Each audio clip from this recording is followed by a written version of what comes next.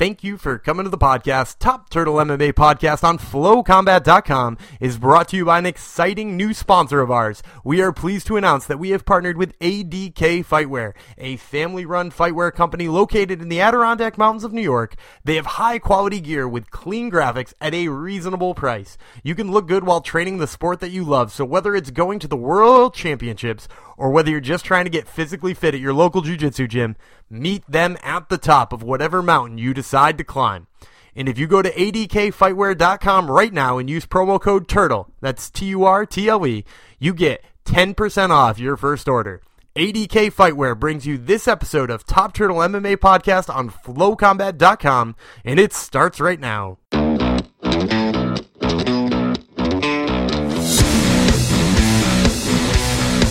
This is David Tremonti with Top Turtle MMA podcast on FlowCombat.com, and I have the pleasure today of speaking with Gina Carano, the former Strikeforce Bantamweight champion and star of the movie Scorched Earth, which hits theaters February 2nd. So, Gina, the movie career is just in full gear now. Let's start there.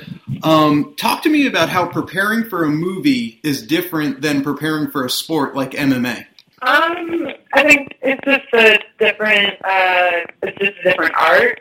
So training for MMA is obviously mixed martial arts. You focus on the physicality of the person that you're going to get in the cage with or a ring. And then preparing for the movie is going into the storyline, the character development,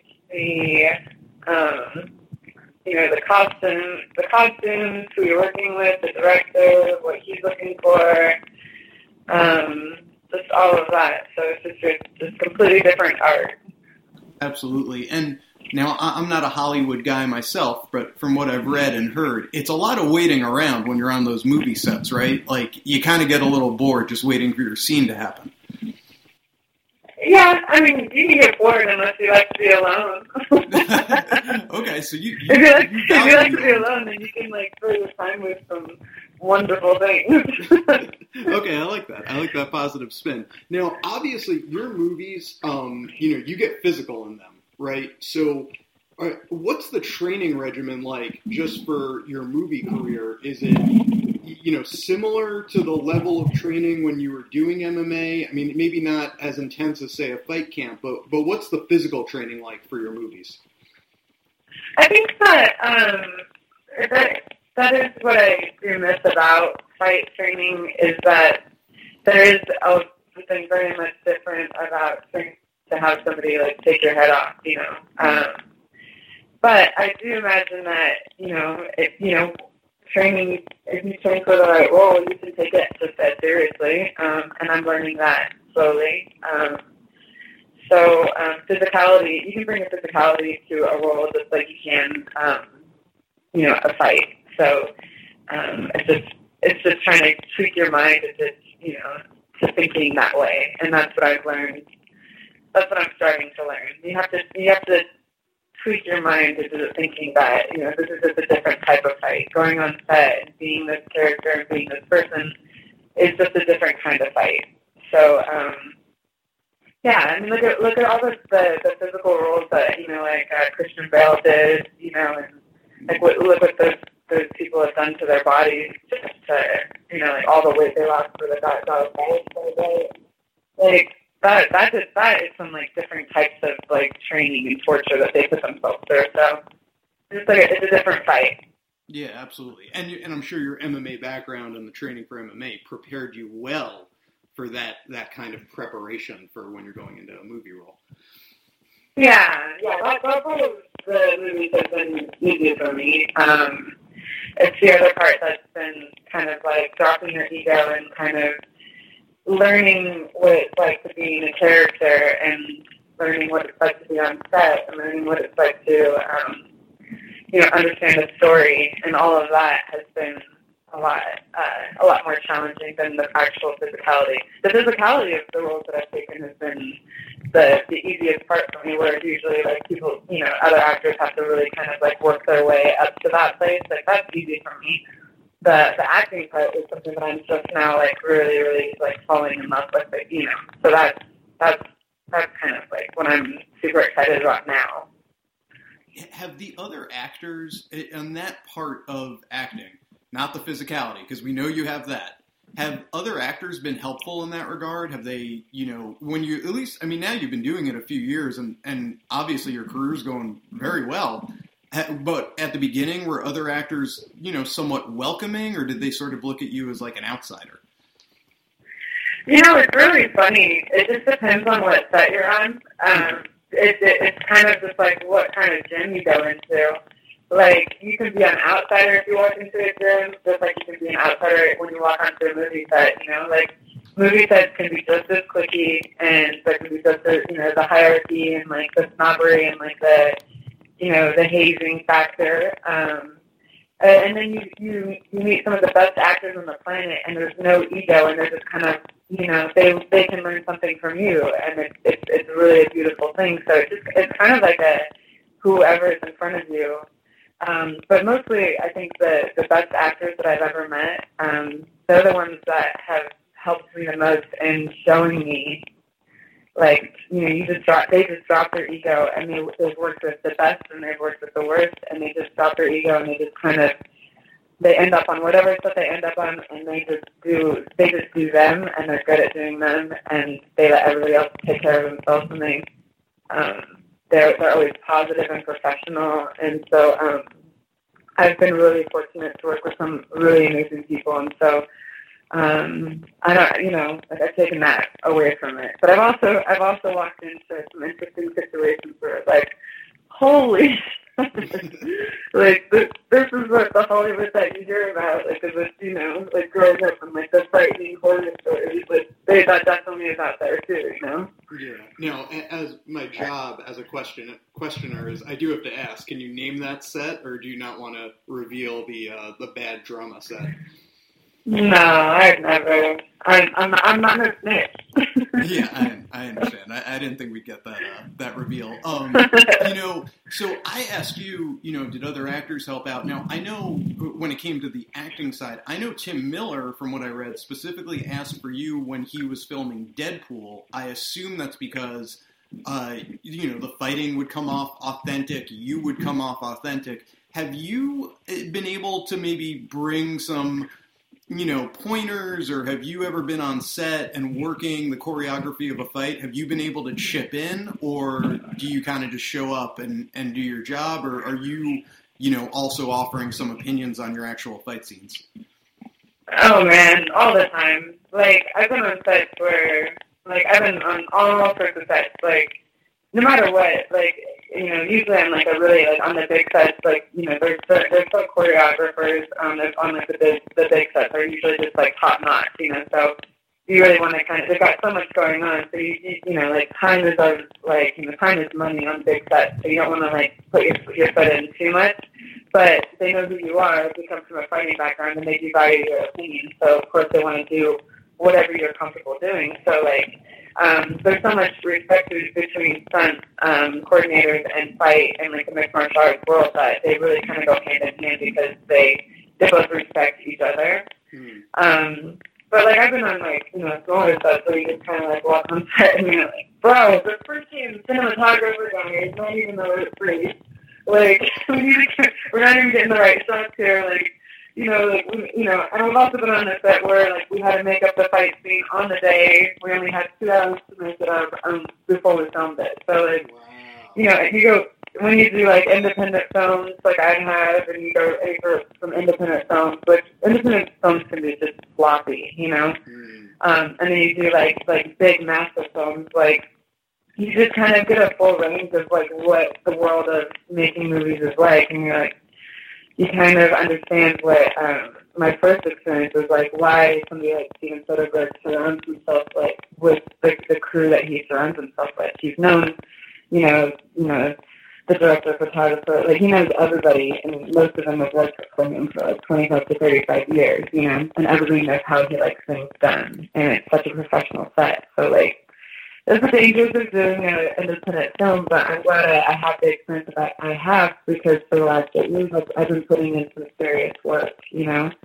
I put in work on big, huge films. I've seen how that goes. I've been around the best the best actors on the planet, and then I've been around maybe not the best actors, but like the actors that have the biggest names, and then I've been around some actors that are wonderful actors that just never got their chance, and I've been around, like, I've just got this really great perspective on how movies are done now. So I think moving forward, like we filmed Scorched Earth 2 years ago. I think moving forward, I'm going to put out my own kind of artistic, creative perspective on things now. Because now I've got like an idea of how it works. Now I'm going to start doing what I want to do instead of, I'm not going to keep on doing these, like, because it's just, I just can't. Like, for me, I want to put something beautiful out there in the world that I'm proud of, where I'm doing interviews nonstop, where I'm like, hey, I'm calling these people. I want to get on this radio show and I'm going to talk all about it, Right. And I'm calling I can put something out in the world where I can impact lives so people actually feel this is where I've been coming from. Because I don't feel like I've actually found my voice yet, and I feel like I'm just starting to. So, for whatever reason, I'm actually starting to get there. And I moved back to LA probably 4 months ago. And I'm feeling really good. I'm feeling really passionate, and I'm going to start moving forward. And it's going to be good. I think there's, wherever I'm at right now, I feel like I'm just kind of even just starting from scratch. And with all this knowledge that I've been through, I'm going to start from scratch, and I'm going to make something great. And I'm just going to say that right now. Yeah. Well, this is awesome. I mean, you sound very motivated in the new career, and yeah, that's great. Congratulations. And obviously, you have had success. You worked with Steven Soderbergh. You were in a Fast movie, which those movies always make $1 billion.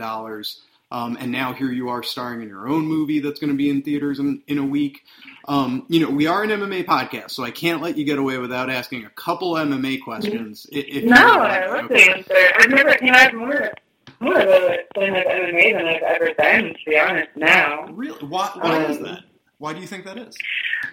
I think because when I was doing it, I was just surviving. I was just in it, I was surviving, and it was also fresh and new, especially for females. Like, it was just like, I was out there in front, and it wasn't like I was the first female, because there were so many females that had done it before me, but I was, definitely, the most known at the time. Yes.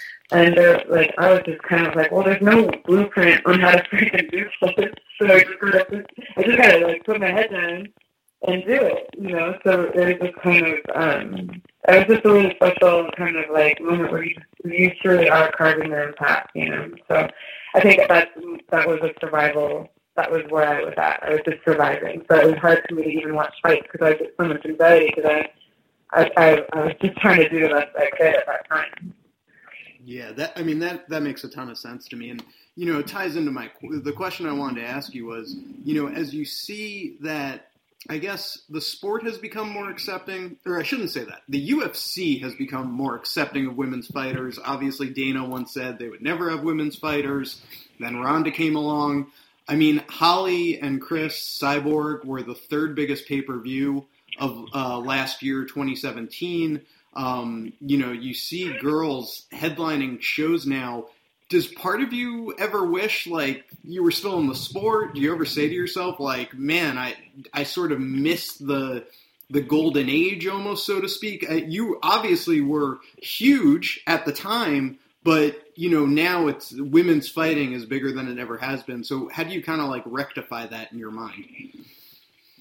Well, I mean, I don't think that there's, a day that goes by, that I'm not, on a treadmill, and I'm not, I'm not, punching and kicking somebody in my head. I'm oh, God, but, I really, I worked with some of those girls at some point, I fought Chris, and I worked with some of the girls now. I still train. I don't know at what point. I don't think it ever leaves you as a fighter.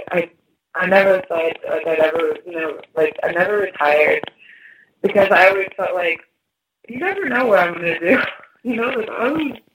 I feel like art is just kind of, it's what you do with your body as well as what you do with your mind and what you do with your spirit and how you put those all together. And I've never really followed a certain set of rules on how to do that. And so I just never I never paid attention to what everybody was expecting of me. The only thing I did know is that I could never come back. I could never come back and fight the way, like, with my priorities not set.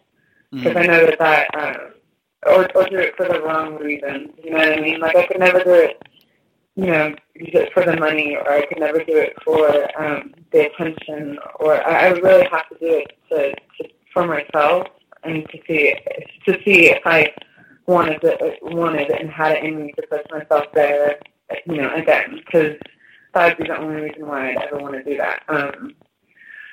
So that's been kind of like, I don't know. It's always been a part of me. That question's always been there, and that's never obviously gone away. I can't get through a workout without it. I don't know if it ever goes away. Yeah. I'll let you know if it does. Yeah, please do. Well, let us be the first to know, but I'm sure it won't. I mean, there have been so many rumors. I'm 70 years old in my basement. Ready for that comeback. Senior citizens fights in the old folks' home. I could see it. I mean, it was just like... there have been so many rumors in the past 8 years just about that comeback. Has there ever been a point where it was really close? I mean, there have been like a million rumors that it's been close, but has it ever been really close to you coming back? Oh man, you have no idea. There's been a lot of with both. Like, there's been a lot of moments. Yeah, there's been a lot of close times. Yeah, there has been. Okay, fair enough. Contract signed or no contract signed? There's been contracts, but there hasn't been any contract signed. And that was for a number of different reasons. Like, I guess when all came down to it, I either a film pulled me this way, and I was like, all right, okay, so I'll just go do this film, and then I'll come back, and then I'll just get more serious, and and then so when something constantly keeps pulling you away, you kind of figure, well, you're putting your priorities, you're obviously not making this a priority, maybe you don't want to do it, and then there was moments where there was just a lot of moments. And I don't know where we're at right now, actually. Right now, I'm just in LA and I want to put some art out there. That's where my heart is right now. And I want to do that more than anything. I want to do that physically.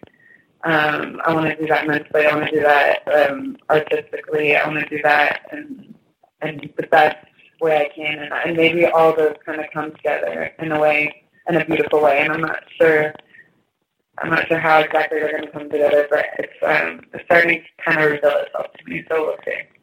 Wow. Well, yeah, like I said before, we're very happy for you. Congratulations on the success.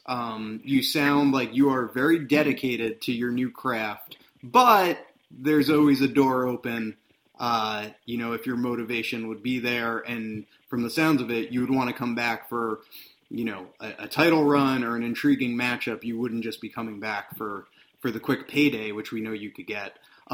Last question for me, and I can't thank you enough for the time. I've definitely kept you longer than I said I would.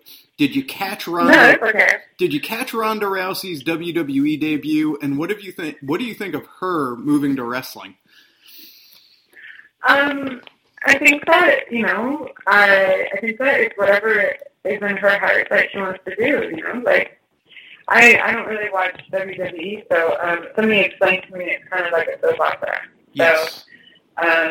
So I mean, that's cool. I think it's whatever anybody wants to do. And when you start doing things that, and this is a problem that I kind of got caught up in. I started doing things that, I felt like, other people around me were saying, no, you need to do this to be successful. You need to do this to be successful. And what happens when you do those things is you lose yourself in the middle of it all, and then you take a lot longer to get back to who you are and what you're doing, what you really honestly want to put out there. So, I mean, if that's what she wants to do, that's what she wants to do, and, like, that's awesome. Like, that's so cool. At least she knows herself and she knows what she wants to do. And I think that if you're a true fan and if you really like watch that person's journey, then you support, that person what they want to do. That's what I think. Yeah. One last thing I'll say about what I want to do, I also want to try to figure out how to help people like other fighters. And this is part of like what I'm doing. I want to help fighters. Because what do fighters do? What are their options when they get done fighting, right? Right. I want to help them figure out how to like tell their stories and like be what they want to be after they get done fighting. Like, they don't, obviously you can't fight for an entire lifetime. I mean, whatever. Like, George Foreman did it, and he came back at, like, in his 50s, and, but, like, not everybody is George Foreman, Right. So, like, I want to figure out, there's so much more for fighters than fighting. And I want to figure out how to make sure that fighters know that there's a life outside of it once they're done. And I think that fighters are beautiful performers. I think they're beautiful specimens, their physicality. I love pointing the camera at people that fight. I think that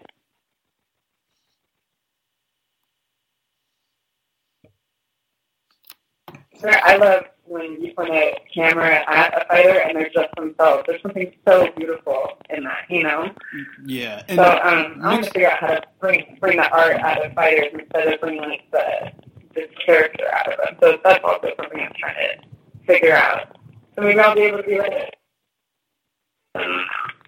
Yeah. I think that's an awesome idea. I think mixed martial arts athletes, performers are some of the most unique individuals in all of sports. And I think all of them have a lot of personality to give and, bring to artistic endeavors. I think there is like an artistic aspect to MMA. It's in the name.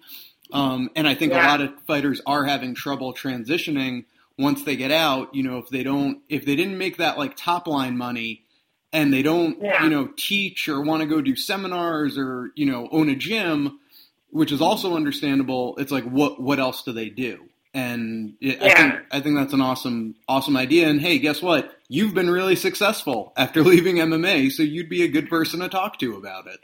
And I want to kind of figure that out, and I would be a good person to talk to, and I would be a good person to be behind the camera and help them, discover that in themselves. So I kind of want to help them do that. So, because I got a really big special place in my heart for fighters, because I know what it's like. I know what it's like to be there. I know what it's like to not know what your future looks like. I know what it's like to hustle and, to work it so hard and to, go fight to fight and, and promoters. And, I mean, we had to make something out of ourselves on the side, when we were fighting, because if we didn't, if we didn't have a side hustle, then promoters wouldn't pay attention to us. So if we weren't making something here, then promoters wouldn't. They'll do right, So it's like I want to figure out how to do that because they are such beautiful, incredible athletes, and on top of artists. They're fascinating human beings. So I want to figure that out. Well, that's awesome. Gina, we cannot thank you enough for the time. Everyone should check out Gina's new movie, Scorched Earth, which looks pretty badass. And you can check that out in select theaters on February 2nd. Gina, we cannot thank you enough for the time, and we wish you the best of luck with everything you might do this year, movies, or if that itch comes back and maybe you get into fighting. Whatever it is you do, we wish you luck in it. Well, thank you, and I appreciate all the support always. I always feel the love from the MMA community, and I promise you I'll never take it for granted. This is Daniel Gumby Vreeland with Top Turtle MMA on FlowCombat.com, and I have the pleasure today of speaking to the Quiet Storm, Randa Markos, fresh off of her victory over Juliana Lima at UFC on Fox 27.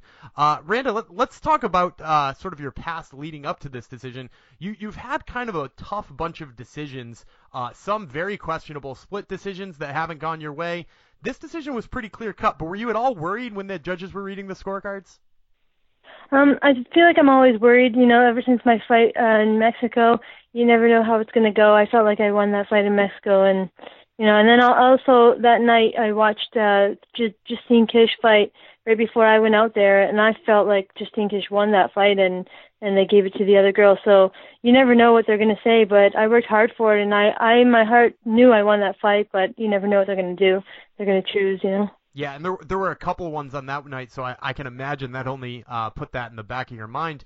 You're 4-4 since coming to the UFC, kind of alternating wins and losses since you got here. Do you feel like this fight sort of helped you turn a corner on that record? I've been really trying different things and going to different gyms and figuring things out. And recently, since my fight with Carla Esparza, I really changed things around and took control of my own camp and figured things out for myself. I really depended on coaches and stuff to tell me what to do in the past. And lately I've been just focusing on myself and telling myself what I need to do and telling coaches what to teach me. So it's kind of kind of taking control of it. And I feel like I figured it out. And I think I've won three wins in a row. I know my last fight was they say it was a loss, but in my mind, I won that fight, and I feel like I'm doing things right now, and I'm on the right track. Yeah, and I definitely agree with you on that one. And we'd be talking about a fighter on a 3-fight win streak right now if that was the case, if it did go your way. And so let's get a little bit into you talking about, kind of taking ownership over your own training. Is that something you're still doing inside of a large team gym, or is that something you're kind of piecing together like we've seen some other fighters do, like near Vegas? Yeah, I'm kind of I've divided everything apart. I go to a boxing gym to learn boxing. I go to and it's one-on-one at my boxing gym. I go to a, team jiu-jitsu gym to learn strictly jiu-jitsu, wrestling to learn strictly wrestling, conditioning to do my conditioning. I've divided it all up so that I can focus on each thing individually, and I've done that since the Carla fight, and I feel like I'm on the right track, and I feel more clear every time I walk into the gym. I'm not thinking about MMA. I'm thinking about getting better at that one thing, and then when it comes to sparring, we put it all together. So that's really interesting, because I've heard people say it both ways. Do you feel like that what you were doing at larger gyms, because we know you trained a little bit at TriStar, we know you trained at Michigan Top Team, did you feel like you were just not getting the attention you needed, or it was just not as focused as you would like it to be? A little bit of both. I wasn't getting the attention. Being at big gyms, there's so many people, especially a gym like TriStar. There's so many UFC fighters. Everybody needs the attention, and then you end up kind of being, pushed aside a bit. And you can't blame the gym. There's so many talented people there who are focused on themselves, And then, I just feel like I wasn't getting enough one-on-one and enough focus on, one specific fight. And I feel like being at a big gym, everything's kind of I don't know, it's not, I feel like you don't get the best wrestling at an MMA gym. You don't get the best jiu-jitsu at an MMA gym. It's an MMA gym. You get a little bit of everything. You're not really focused on each thing. I don't know, I just feel like it's a lot more clear and, working with the best people at what they do best. And this way I feel is more better for me. Yeah, I love that approach. It's definitely something we've seen a lot of different people moving towards in the recent history. Question about that, though, with being, training at a wrestling gym, training at a boxing gym, training at a jiu-jitsu gym, is it hard to find people when it comes time to spar MMA rounds? Not really. I have my boxing coach at Empire Boxing. He sets that up for me. He gets me guys that are actually MMA fighters who take some time out to help me out, and they know what they're doing because they're MMA fighters. And then he breaks down the boxing part of it. And I know it hasn't been difficult for me because of having the right coaches to set that up for me. Yeah, that's awesome. And is that all located up in Canada? Is that where that's been? Oh, I'm all over the place. I'm in Windsor, and I drive out to Amherstburg. I drive out to a couple different gyms in Michigan. So it's great that I'm right across the border from Detroit. So I'm constantly back and forth. I'm everywhere. My car is literally died on me a week before the fight because I'm just driving everywhere. Well, it's a good thing the win bonus came in then, huh? Yeah, those are, I was hoping for that. So let's sort of talk about your current path now. So you were on the Ultimate Fighter. You were heavily underrated at number 14, wound up in the semifinals. Right now, you like you said, you could be on a 3-fight win streak, yet you're still only ranked 11th in a division where 3 fights could get you really close to the top. Do you think that there's a reason why people tend to overlook you, or do you think it's just those poor decision calls going the opposite way? I think it's a lot of things. I mean, because I've been, testing out, in the past I've tested out different gyms where I've gone, this works for me and I do good, this doesn't work for me, I lose, some kind of back and forth. I see that playing a big role in my ranking and the way people look at me, but I feel like I'm on the right track now, and I really don't give a shit how people look at me. I'm just going to do my own thing. I'm going to focus on me and focus on getting better, and I am on the right track now, and hopefully, I've proved in the past that rankings don't mean anything. So however they look at me, I'm going to continue to do well, continue to improve, and hopefully make my way to that belt. Yeah, and that's sort of a sentiment I've heard from so many fighters, is that, screw the numbers, we don't really care what the number says.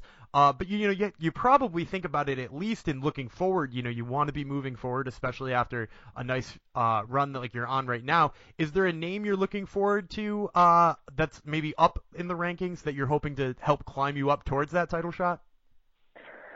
I'm just hoping for somebody who's top 5. I don't want to call anybody out. I want to fight someone in top 5. There's a lot of talented girls in our weight class. I fought some great names. People say, some people, have said that I don't deserve a top 5 or whatever. It's like I beat Carla Esparza. Nobody else has beaten her except for Joanna Jędrzejczyk in this, in the past. So I don't understand where that's coming from. And I've also beat Tecia Torres. I've beat some good names, and I feel like I deserve it. And whoever's top 5, I don't care who it is, but if not top 5, give me the champ.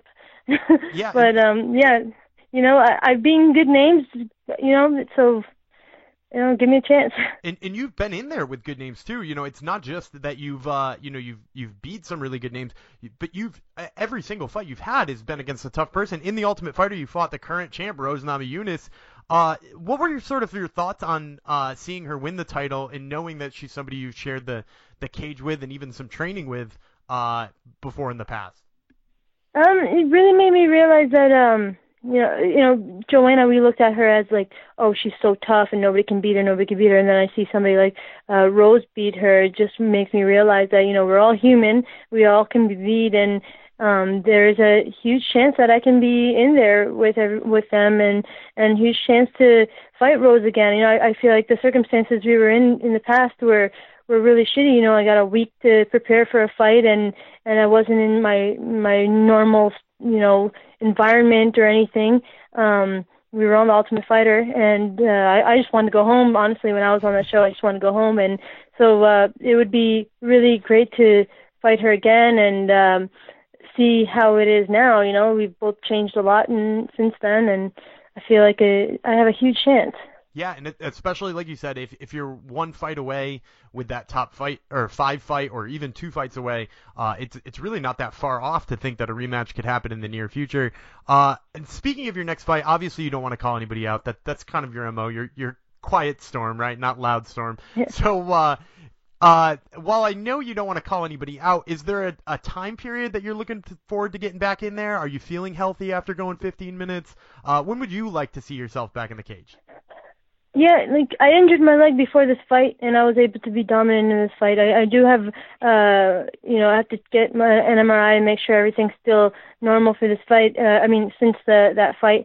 And, once that's cleared, I'd like to get back in there right away. I'm ready for it. I always take about a week off, and then I'm back at it. So whenever, I'm ready. All right. I'll be ready. And we'd certainly like to catch up with you down the road when that fight does get booked. Once again, this was Randa Markos, fresh off of her victory over Juliana Lima at UFC on Fox 27. Randa, thank you again so much for the time. No problem. Thank you. And those interviews were, of course, brought to you by an exciting new sponsor of ours, Garage Fit. Sometimes it's hard for us to take time out of our week to hit jiu-jitsu practice and make it to the gym. We all have busy lives, but that doesn't mean you have to sacrifice a high-quality workout. GarageFit has all you need to create a quality workout right at home. Need a weighted vest for some sprints? They've got them. Need a foam roller to work out that kink in your leg? They have you covered. So whether you need some new plyo boxes, pull-up bands, battle ropes, or something else, head on over to GarageGym.net. That's GarageGym.net and get working out. We, of course, are Dave and Dan with Top Turtle MMA on FlowCombat.com. Dave, you were lucky enough to sit down with Gina Carano and me, Randall Marcos, this week. What was your take on those two interviews? Yeah, we'll take it one by one in order. Carano first. So when I talked to her, I felt like she was someone who was mostly at peace with the fact that she's not in MMA anymore. You know, her career's going great. I think, honestly, she's had one of the best post-MMA careers you could name. But there's still always that, you know, callback every once in a while where she thinks she wants to test herself and come back and fight. What did you make of that? Well, I think when you're that highly regarded of a MMA fighter like she was, I mean, she was 7-0. She only got stopped by Cyborg, which let's be honest, there's no shame in that. So I think when you're that high of an athlete, there will always be that inkling. You know, I bet you Peyton Manning still thinks he could come back and play one more year and gets that feeling, you know, on a Sunday here and there. So I think that'll always be there. Do I think she'll come back? I mean, the payday would have to be really good, especially now that she's making movies. I'm assuming she's getting paid better than she would to get punched in the face. Yeah, you're probably right on that. It'd be interesting to actually see, you know, what she could make on a pay-per-view, her versus, you know, whoever, Amanda Nunes or what, you know, whatever it might be. I don't think it would be a Cyborg rematch, but you know, I mean, it could be a perfect storm later on this year. The UFC's coming off a bad pay-per-view showing overall in 2017. So, you know, she is a name. But, yeah, I would put the odds very low. I'd call it 20%. When it comes to Random Marcos, what I took away from your interview with her is this girl doesn't have a camp. She's a nomad.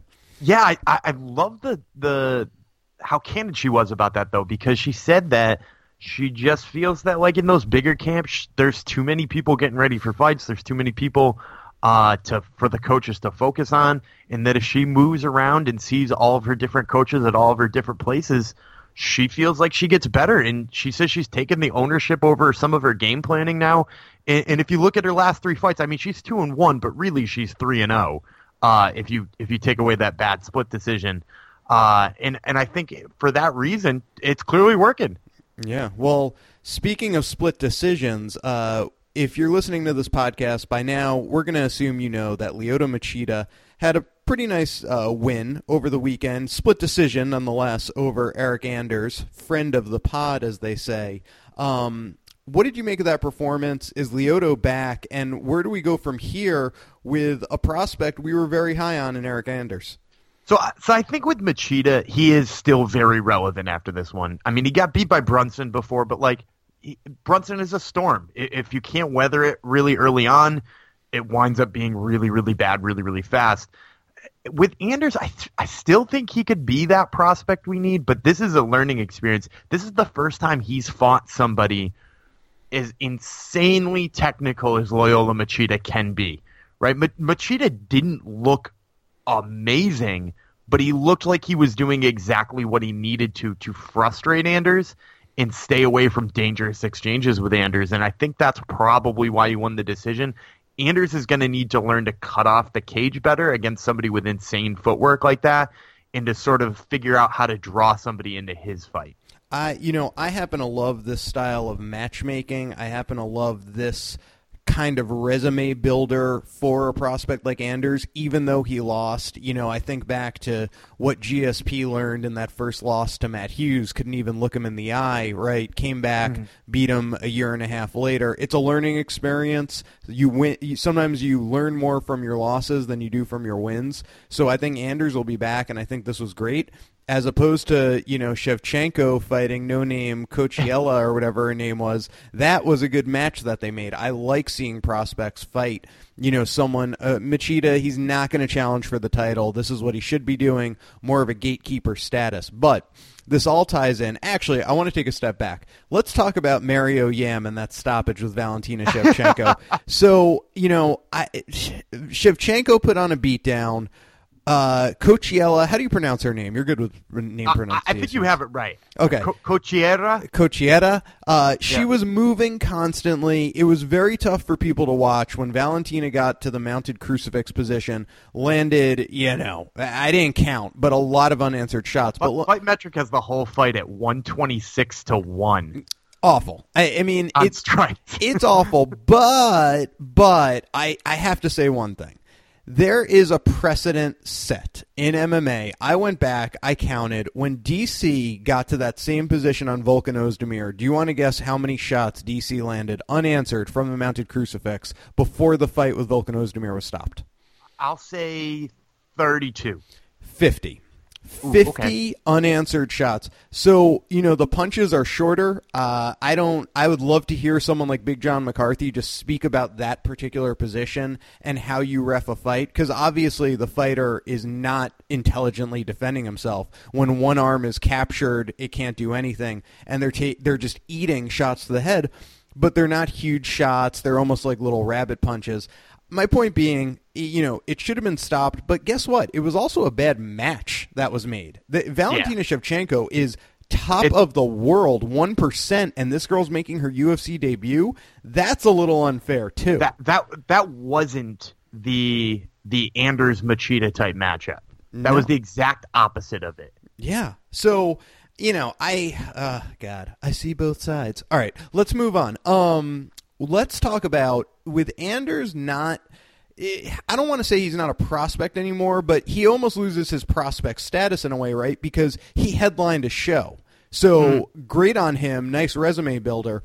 So we started thinking about, well, who else is at middleweight that is a prospect? And middleweight, surprisingly, has a lot of depth. You always hear about how many fighters are at featherweight, 155, 170, and I think sometimes you forget that middleweight has about 50 fighters on the roster. Am I wrong in saying that? Is it 50? No, I think it's right around there. Yeah, right. So there are 50 middleweight fighters in the UFC, and I think this point gets forgotten because everyone, always points to the fact that there are like 70 welterweights, 75 featherweights, but middleweight has some prospect depth, so we thought no better way to celebrate Anders, even though he didn't get the victory. Let's talk about the 5 best middleweight prospects in the UFC right now. What do you say, Gumby? Let's do it. Let's count them down. All right, let's count them down. It's what we love to do on this show. Top 5 countdown of the 5 best middleweight prospects in the UFC begins right now. And we start with number 5, Carl Roberson. Talk to him about us, Gumby. So I really love Baby K because, he started on the Dana White Contender Series, the Tuesday night series there, and he won his fight up a weight class at light heavyweight in 15 seconds with an elbow to the temple. And I was like, they're going to sign him because he got the KO in 15 seconds, but I wasn't sold on him yet. And then he came out and he had that fight with Darren Stewart in his UFC debut.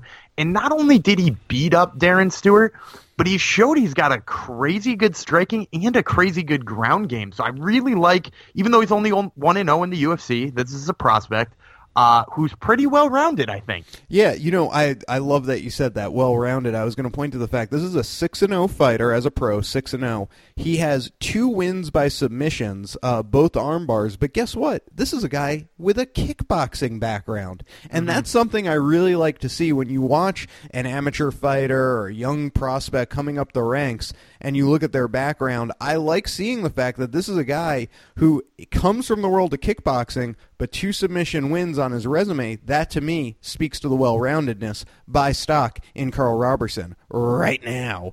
We'll move on then to number 4, unless you had anything else to say about him. No, I was going to say part of that kickboxing background, he fought Jerome LeBanner, too, which if you're a kickboxing fan, obviously that's a name that you know. So, I mean, he's not just stepping in there with a couple of amateurs. He's thrown down with some good dudes. We move now to number 4. Number 4 is a friend of the show, and it is Israel Adesanya. Yeah, I love Israel Adesanya. He debuts this weekend, actually, down in Perth against Rob Wilkinson. So he hasn't fought yet, but he is 11-0 with 11 finishes, and he's never gone to the third round. All of them KOs or TKOs. If you like a guy with a good kickboxing background, obviously you like Adesanya. He, while they have documented his kickboxing career at like 60 fights, he claims he's fought like 80 or 90 times. There's like 30 or 40 of them out there that aren't in the databases, so to speak. So, I mean, this is a dude with insane kickboxing background and insane kickboxing talent. Reminds me of one Rickson Gracie, who's 400-0. All right. We move now. Not quite that extravagant, but yeah, you get the point. We move now to number 3, and he's 2-0 in the UFC. It's Trevin Giles. Yeah, I'm a big fan of The Problem, as he has come to be called. Once again, just a guy who has like that freakish strength, and he's super, super athletic. You get lots of athletes at this weight class because in order to cut down to 185, you already got to be a pretty big dude. But this is a guy who beat like a BJJ black belt in Antonio Braga Neto in his last time out and didn't look really threatened by that dude at any point in time. So 2 TKO wins in his first 2 fights.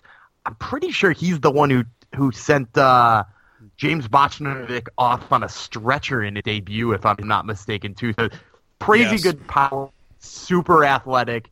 Just a really, really, really fun guy to watch. Another guy also has some submission wins on his resume, a couple of KOs.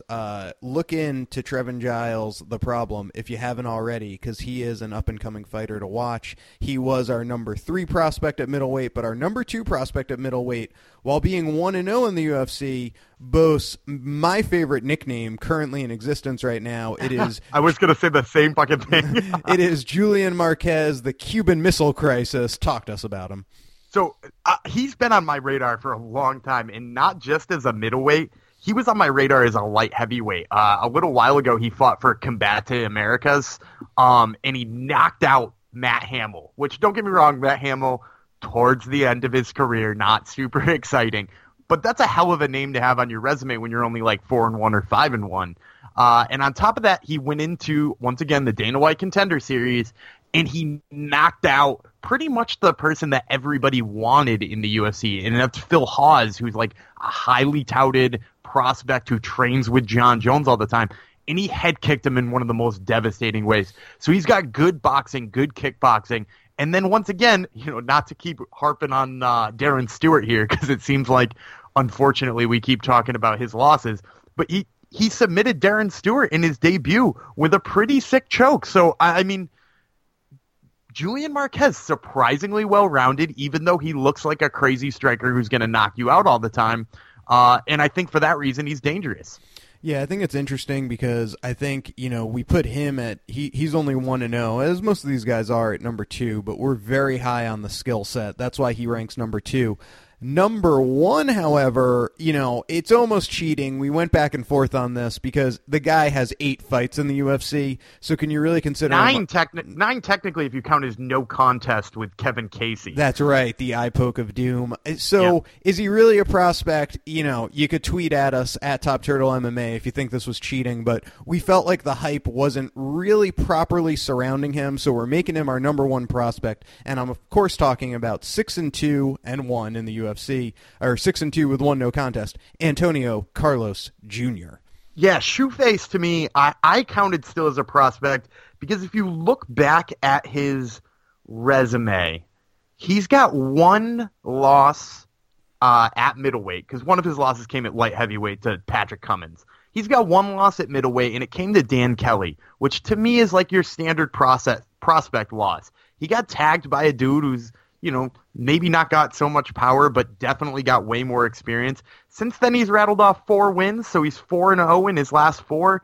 And maybe the best name on there is Jack Marshman or Eric Spicely. I'd say Marshman. Yeah, probably Marshman. So if you look at those, would you still consider somebody fighting Jack Marshman a prospect? I would. I wouldn't call him like a star yet. So I think Antonio Carlos Jr. is still a good prospect. Plus, he's got a flying triangle finish of Gary Tonin, which is pretty baller. And he's unranked. So that was, and he's unranked. Yeah, that was the other criteria we were absolutely looking at. So let's recap the top 5 middleweight prospects in the UFC. Number 5, Carl Robertson. Number 4, Israel Adesanya. Number 3, Trevin Giles. Number 2, the Cuban Missile Crisis, Julian Marquez. And number 1, Shoeface, Antonio Carlos Jr. 2 and 1. Look out for them. Also some of the better nicknames in all of MMA. All right, we will move now. I bet you forgot, there is a UFC pay-per-view this weekend. It's 221. It's Rockhold versus Romero, and we're going to give you our top 3 matches we're looking forward to from it. But let's talk about promotional consideration. Who sponsors this breakdown, Gumby? So this breakdown is sponsored by Dead Frog Brewery. Dead Frog Brewery is a Canadian craft brewery nestled right next to Vancouver, Canada, and they bring you high-quality craft breweries with no pasteurization and no preservatives. Head on over to deadfrog.ca and check out what they got online, or head to your nearest liquor store and pick some up today. All right, we'll start with the main event because it's a banger of a fight. This is a fight I think we've wanted to see for the past couple of years. There's been, middleweight, interestingly enough, at the top has kind of stayed the same more or less for 5 years, for 2 years at the top 5, right? It's been Rockhold, it's been Weidman, it's been Romero, and it's been Souza. I'd say those 4 guys, and then the Bisping and the fluky title win, and then a kind of weird title defense against Dan Henderson, and then losing it to GSP. It's almost like the title itself since early 2016 has been a little fluky or weird, but the top of the division is killer. It's pretty staged. Yeah, as solid as you get. And we're finally getting a matchup I think we've all thought about for a few years, and it's Luke Rockhold, a -140 favorite, to Romero, very slight underdog at +130. Where do you lean in this contest? When they announced this fight, obviously I was looking forward to Rockhold versus Whitaker. When they announced this fight, I personally was like, oh, that's Rockhold's fight, because I've always been, to steal your word, a big Rockhold mark, because he's huge for that weight class, his striking's good, and he's got underrated submissions. Yes. Yeah, I mean, he's submitted Bisping and Machida back-to-back before, with some pretty nice chokes. So I've always thought of him as kind of like almost like an underrated, even though he's a favorite here in a championship matchup and was a champion. I don't think people have ever realized how good he is. The more and more I think about this fight, I'm leaning Yoel Romero. And part of the reason why is that Romero has crazy knockout power all the time. The dude's I think he's got 6 KOs in the UFC, or TKOs, and 5 of them have come in the 3rd round. So he's able to finish somebody at all times. And if there's something we question about Rockhold, it's the fact that he can't really take a punch. Right, he took kind of a wimpy punch from Bisping and went out. He took a glancing spinning back kick from Vitor and went out. So I'm not saying he's weak-chinned, but if there's anything we question about Luke Rockhold, it's his chin, right? Yeah, And can you imagine Luke Rockhold taking Yoel Romero down? No, he's an Olympic fucking wrestler. Right. So if we're talking style matchup here, I keep thinking about it more and more, and I want to talk myself into Rockhold. But I just can't see what is he going to do to stop Romero? Is he going to win a decision? He's going to watch out for those hands for 5 fucking rounds? Well, I don't know, man. It just, to me, depends on which Rockhold is showing up, because I think something happened there. I don't know that I blame Rockhold's chin for that loss to Bisping, because I feel like I blame his hands, because he literally had his hands at his waist and was like, hey, Michael, come hit me. And guess what? Michael Bisping, still a professional fighter, got him in the perfect spot. And, I think Luke was unhappy at the time. He was trying to get into acting. He was touting the fact that he's also a male model. I think he's a little more motivated now. I think something was going on there. That's just my personal take, not that I have any inside info on that. So, he comes back. He puts a whooping on David Branch. Kind of took him a couple of minutes to get going in that fight. Let's talk about beating David Branch, though, too, because David Branch also tagged him and made him look a little woozy when he had him up against the cage. Mm-hmm. Yep. You do that once against Romero and you're sleeping. Well, the thing I was going to say with Romero, though, is I still don't know that I trust Romero in a 5-round fight. We saw him against Whitaker. That was a good fight, and he went all 5 rounds. Definitely tired a little bit in 4 and 5. I always have the image in my mind of him not being able to get off the stool versus Kennedy. Now, that was also after he got tagged. The guy's a freak athlete, but he does carry a lot of muscle. He's also one of the older people in the UFC. I mean, by MMA standards, dog years to human years, MMA fighters to human fighters, or human years, the guy's like 68. Yeah, in 2 years, in 2 months rather, he'll be turning 41. Yeah. So to me, the path to victory for Rockhold is stay away from the power. Obviously, try to get into that rounds 4 and 5, and just try to outwork him, outpoint him. You're right. He's not going to take him down. But I also never, in my wildest imagination, thought Luke Rockhold would mount Chris Weidman and ground and pound him from the mount position. That's true. Rockhold, grappling-wise, is he, and hey, who does he train with? Habib, DC, Kane. Yeah, well, he's actually training in Florida now a lot with Combat Club. Oh, okay. So he is trained. I think he still trains with them a little bit. Here's a fun question for you, though, before you officially launch your pick as Luke Rockhold by decision. Who was the last person Luke Rockhold beat by decision? Well, in the UFC, who did he finish in his? Wasn't there? He finished someone awful with a Kimura, and I can't remember who that was right now. Oh, Tim Bosch. Tim Bosch, right? Tim Bosch isn't awful, but yeah, that was a dominant. Inverted triangle Kimura. It's listed as. I'm gonna have to say. It goes back to Strikeforce, and did he outlast Jacare in a 5-round title fight via decision? Oh, you are right that he did win the championship by outlasting Jacare, but after that he defended his title against Tim Kennedy. Oh, okay, yeah. But he has not won a decision in the UFC. Right. Actually, he has not gone to decision in the UFC. Right. That's interesting. That is interesting. All right. So, yeah, I think, is your official pick Yoel Romero now? I'm going Yoel Romero finish. Okay. Yeah, it's a tough one. I mean, I think odds makers have this right that Romero's the slight underdog. I'll go. See, I don't even like Rockhold. I'll go Rockhold. I'll go Rockhold by decision. Boom. All right. We'll move now to our next fight that we are very excited about, and it's Mark Hunt versus Curtis Blaydes. This is a heavyweight contest that has the potential for fireworks. Hunt, the plus 135 dog. Blaydes, the minus 155 favorite. Talk to us about Blaydes being the favorite and who you got. I think Blaydes is rightfully the favorite because of his fighting style. He's not dumb enough to trade with Mark Hunt for more than 5 seconds.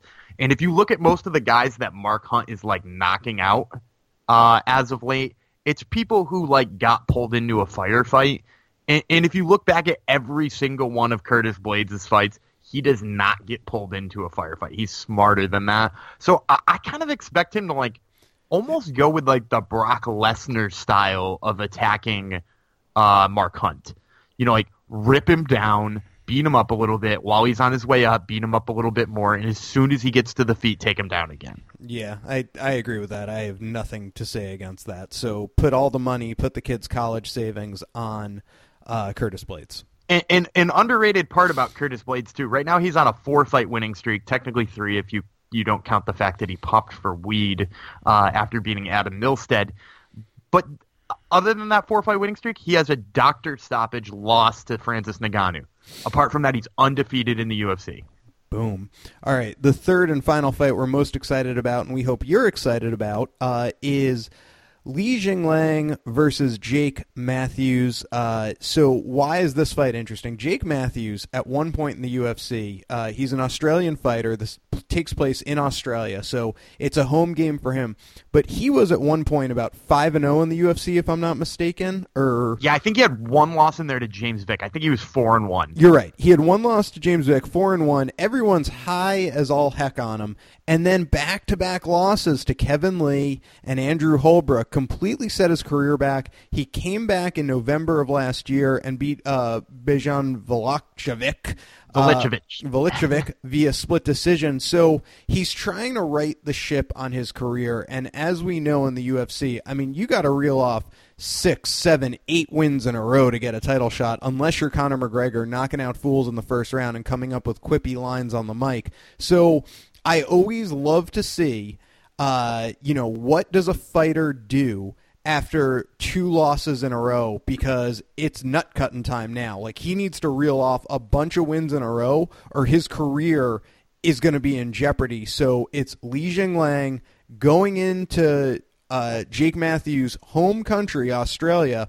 Matthews, the plus 165 dog. Li Jingliang, the minus 190 favorite. What do you think? So this is interesting for me for 2 reasons. Number one, all those things you said about Jake Matthews. Where does he go next?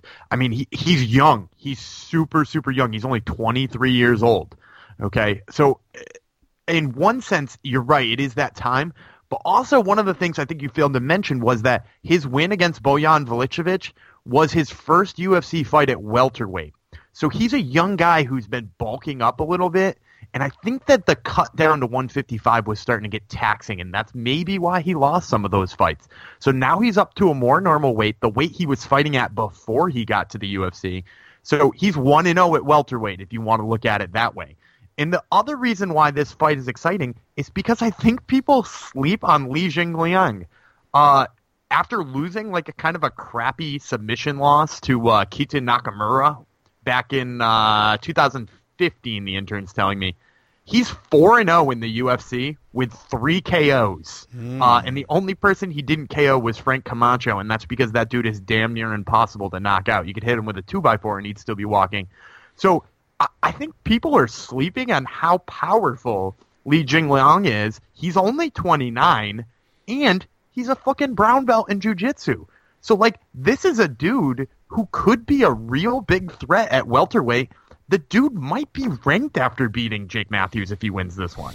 You know, it's interesting because a couple of weeks ago we did our top 5 potential countries to claim their first champion. Cuba was an honorable mention. Here we go this weekend. Cuba could claim a champion. We also mentioned Julian Marquez, today in our top 5 unranked middleweight prospects. And then you have Li Jingliang, kind of the flag bearer for China right now. It seems very dangerous, tons of potential. It's just very interesting. As we see some of these countries put forth better and better fighters. And I go back to that. I encourage people to go back in the archives and listen to our top 5 countries who could claim their first champion sometime soon in the UFC. Very exciting stuff. It's a fun talk, and I always like looking for prospects from other countries because there's a million here in the U.S., but there's a lot not getting their fair shake elsewhere. So that about does it for us. We, of course, want to thank our guests, Gina Carano, Randa Marcos. We want to thank our new sponsor, ADK Fightwear.